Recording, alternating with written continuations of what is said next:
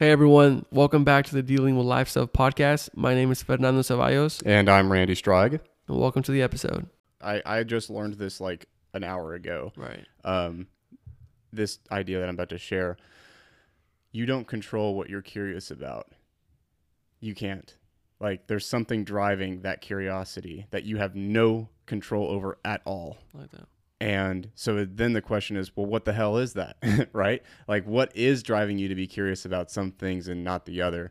So, like, for me, I'm driven by curiosity of this reality and consciousness and affect and what the hell are these things? Like, I'm curious about that, but I don't know what's driving that curiosity. And that's I think that's partially Carl Jung's idea of the self, which is curiosity is the potential of who you could be, and that's what's propelling you forward. And then there's there's an extension of that too that I'm blanking on right now, but essentially the self is what you are and all the things you could be, and curiosity is the dangling fruit saying like, hey, here's who you could be if you choose to chase this path.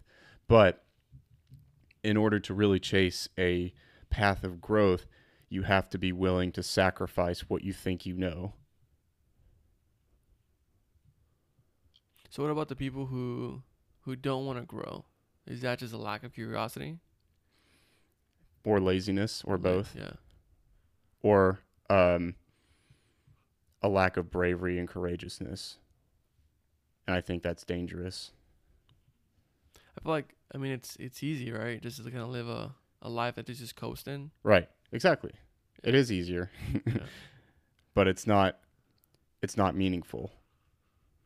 But then we go into like, what is the definition of meaning? It's Because again, it's all driven by so much stuff, right? And so, I could be looking at someone who lives out in the country, and all they do is hunt and fish and drink beer every day, and that's their definition of a beautiful life. sure. And to me, like, there's no purpose there. But to them, the purpose is living on the land and just enjoying their family. Well, So I disagree with you to a point. I don't think their purpose is living on the land and being with their family. I think so maybe the word purpose isn't the right word. Sure. Yeah. I would say they derive meaning from perhaps being the one responsible for taking care of their family and for providing food and doing all that. That's meaningful to me, is like adopting the responsibility to make life better than it was. That's what meaning is to me. And for me, and I agree with Jordan Peterson on the respect that to live the most meaningful life, you have to find out how much responsibility you're capable of adopting and accepting and implementing. Yep. And I think a lot of people aren't willing to adopt responsibility. And it's all being driven by the things that, like you said, we don't have control over the things that we're curious about. Mm-hmm. And if somebody tells you should be curious about this, and be curious about like the little responsibility that you're going after, Mm-hmm. that's how you define meaning, and like that's good enough, right? So what I'm getting at is it's very difficult to say what is a meaningful life versus not being a meaningful life.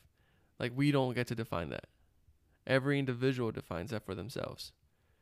The same way you define what success means.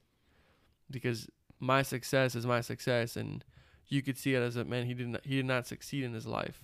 But to me, I could see it as a very successful life, because it's the responsibility that I was willing to take on. What's this? So I met my goals. Yeah, I kind of agree, but I do think that I think the idea of taking on responsibility as a precursor to finding meaningful life is an abstraction of things true across multiple scenarios. So it's like, let's just say, for instance, for you, a meaningful life was being able to provide for your family, and for me, a meaningful life was being able to provide for society. Mm-hmm. Well, both of those things are true, but the abstract understanding of that is we took on the responsibility. And so that's where I say that responsibility is the abstract truth of meaning. Yeah, I think we're saying the same thing. You're just saying it prettier. maybe. But yeah, and that's kind of what's been driving me lately, is like, especially with, man, this is a bit of a hot take, but people are too upset about shit that doesn't matter. Yeah. And they don't care about the things that should matter. Yeah. Well, I mean, it's what people put in front of them, right? It's Mm-hmm. what are you surrounding yourself with?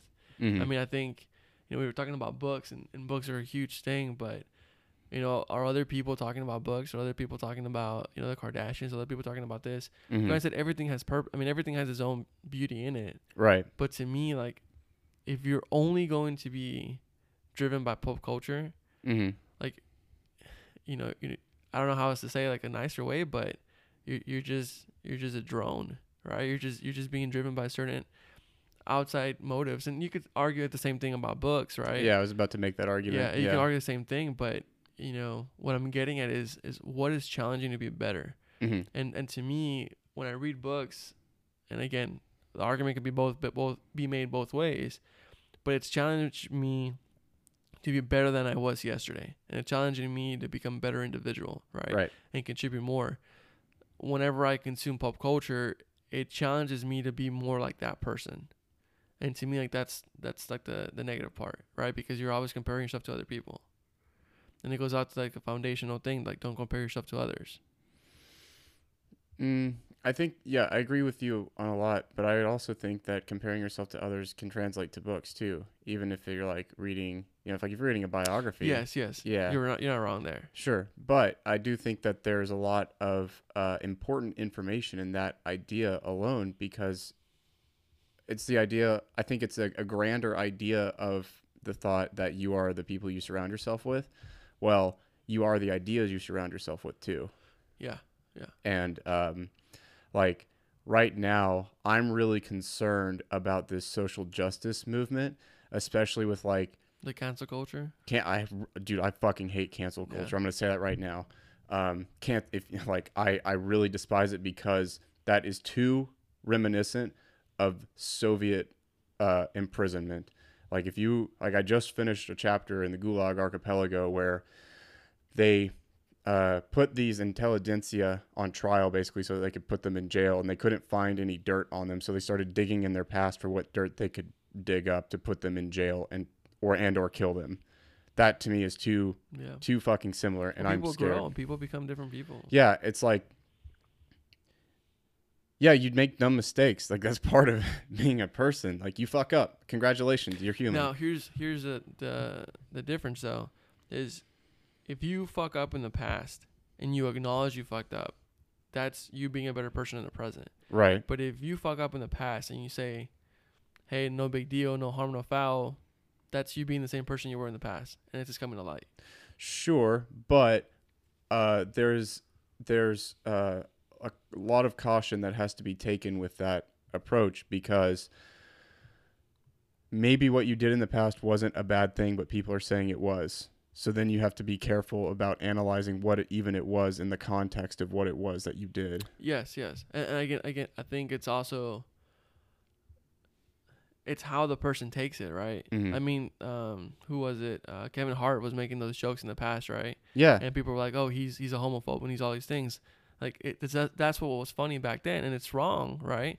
But it was just a different culture back then, and in the context of it was different. And I'm not trying to like justify it's okay to make gay jokes. That's not what I'm trying to say. See, and this is another hot take. I don't feel like he was wrong. He is a comedian. The comedian. Well, that's what I'm getting at. Yeah, and the comedian, like the context of it, like he didn't do anything wrong in my opinion. He's telling a joke. Like Right. he's a comedian on But Twitter. him going up in the present and explaining that, like that to me is someone who's grown as an individual. Now, if he was, still making a bunch of like negative jokes and still doing a bunch of stuff now in the present, and people are telling him like, hey, that's not the right thing to do, because the context has changed. That to me is like him doing it maliciously. That's not what he was doing though. Well, malicious has its own connotations too, because it means you're doing it with the intent to harm. Well, so do you think the word malicious is driven by culture and society, or is it more about like? Well, I'd say every word is driven by culture and Yes. society, and people don't. One thing one of my college professors taught me that I think is super important is words mean things and ideas have consequences. Mm-hmm. And you need to be very careful about what words you use and why you're using them. Like right now, I think the word racism is trying to be redefined, and I strongly disagree with how they're redefining it.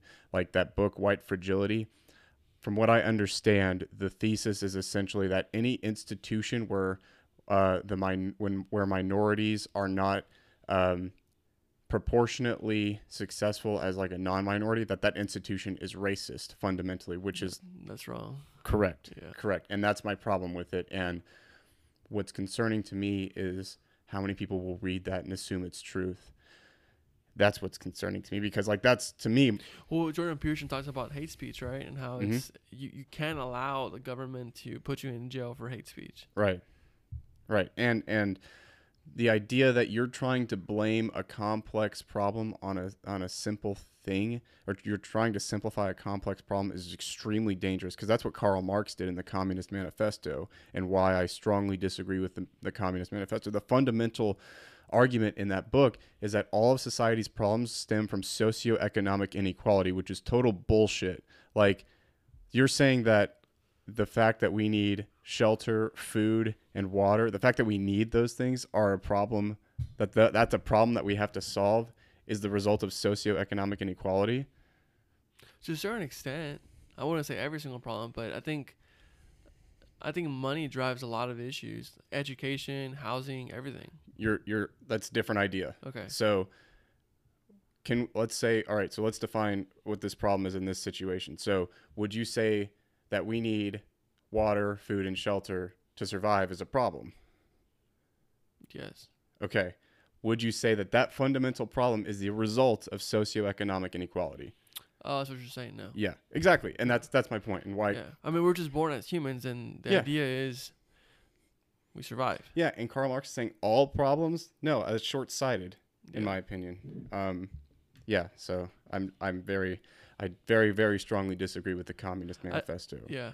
I think not all problems Not all problems derive from socioeconomic inequality. Yeah, but what I'm getting at is, I feel like it's also short-sighted just to stop the conversation there, because there is a lot.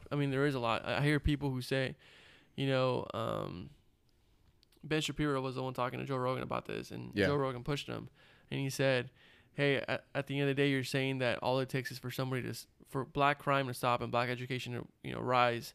All I have to do is change it, and there's just so much context that's not being there, right?" And so, I don't think that was the argument, by the way. So what was the argument?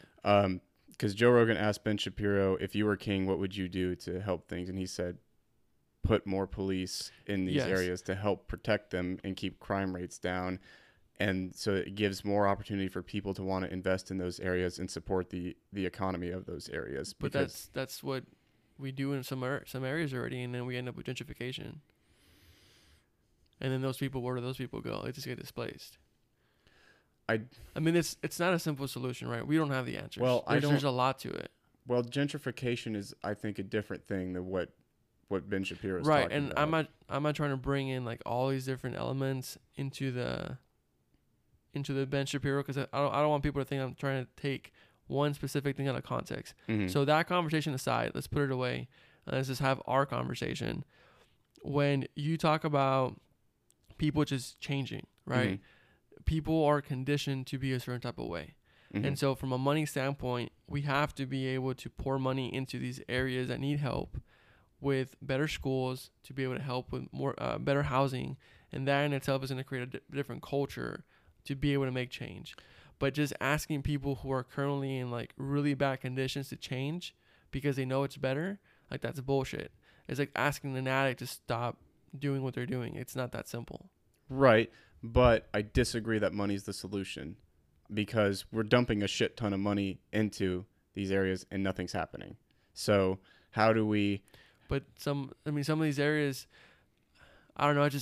I haven't chased the dollars, and Mm-hmm. I haven't seen like what's really be important to where.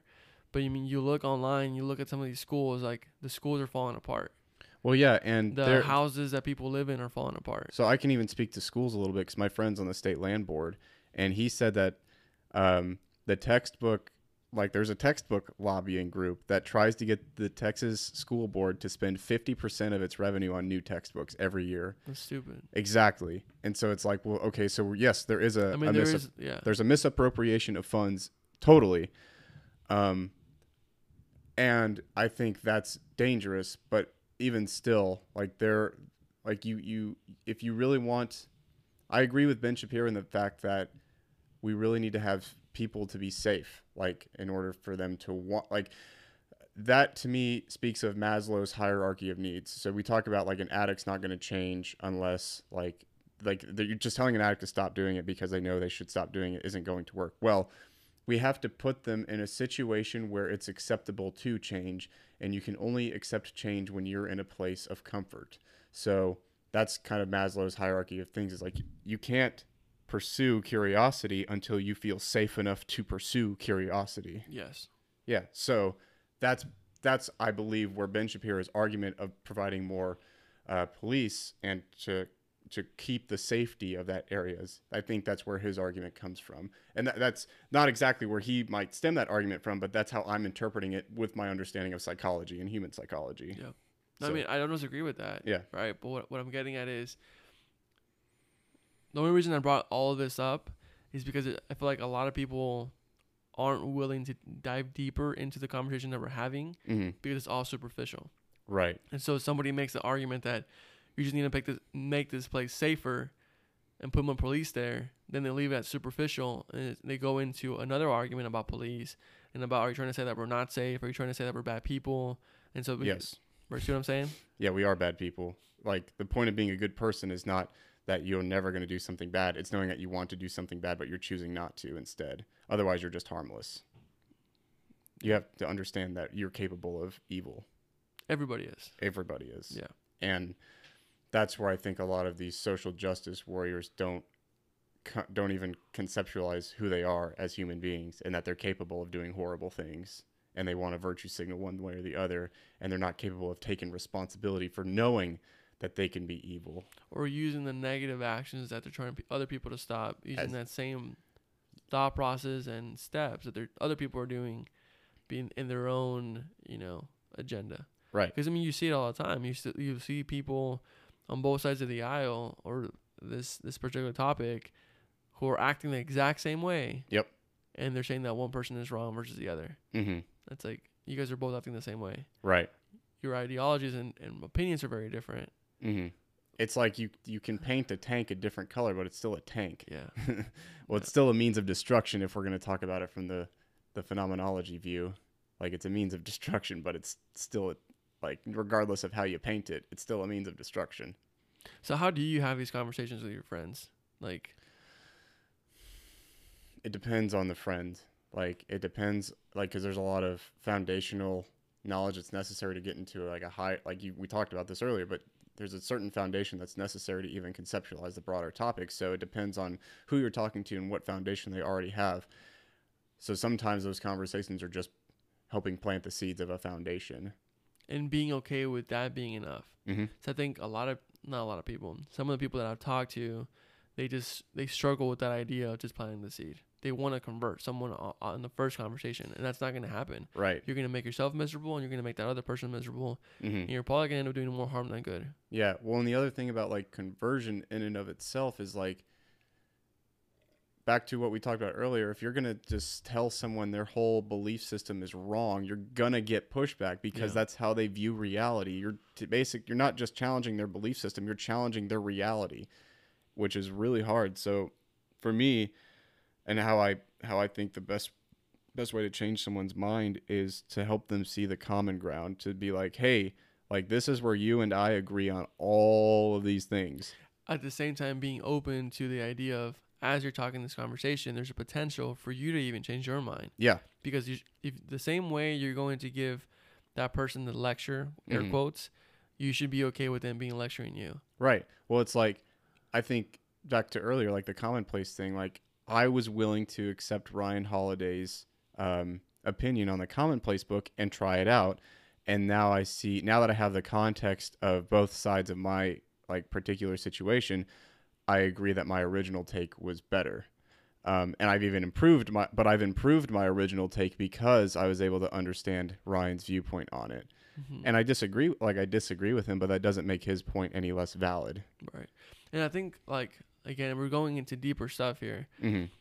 And in the surface, it seems superficial, but the fact that I'm able to take your comments and not be offended by me doing it, like, it's a next level, understanding of your values, right? And there's nothing wrong with it. It's just you're wanting to live life your own way. Your own perception is different than my perception, and that's that. Right. Well, even and neither one of us is going to go to hell or heaven because we choose to live a life this way. right. And to extend on that fact, like we disagree on the commonplace book, but that doesn't mean you're wrong and I'm right. Correct. It means that, hey, what we do works for us, and there's no harm in having those different viewpoints. And that's why I really wanted to make the point earlier that it's totally like, individual on how you choose to go about it. Like like I said, if you've always been a flashcard learner, stick with it. Yeah. If that's what helps, like, do it. But for me, it's just not how I And do again, I feel like we're sharing very like meta commentary here, it. Yeah. but it goes back to the idea of what we were talking about earlier about the phenomenology stuff. Mm-hmm. Like if you don't understand that there's things outside of your own individual culture and philosophy and values and ethics, Mm-hmm. you're never going to be able to have these conversations. Right. Because I'm going to get too caught up on the fact that Randy thinks I'm doing something wrong. Right. And I'm compromised, and I'm the one who should be living a different life. And you never make those comments. No. But if I leave it at the superficial level, like this whole conversation could just be like null and void, right? Right. And I think that's kind of the ask that I'm asking people listening to this is to really take a look at the conversation that they're having and realize, like, are you just leaving things at the superficial level, Mm-hmm. or are you going deeper? And if you are going deeper, are you taking a step back to understand the other person's ethics and the other person's values and where their background comes from? Because to your point, you have conversations with different people, but depending on the context that you have with that person and the foundation that you have, it could be the same topic. It can be had very completely different. Yeah. And I just don't know if enough people are challenging themselves to be calm and collected, to Mhm. have these conversations. Granted, there's a lot of work that goes into that, right? You're not going to be able to be an asshole one day and then get to a point where you're going to be able to stay calm and collected the next day. Thanks for listening to this week's episode. We'll catch you next week.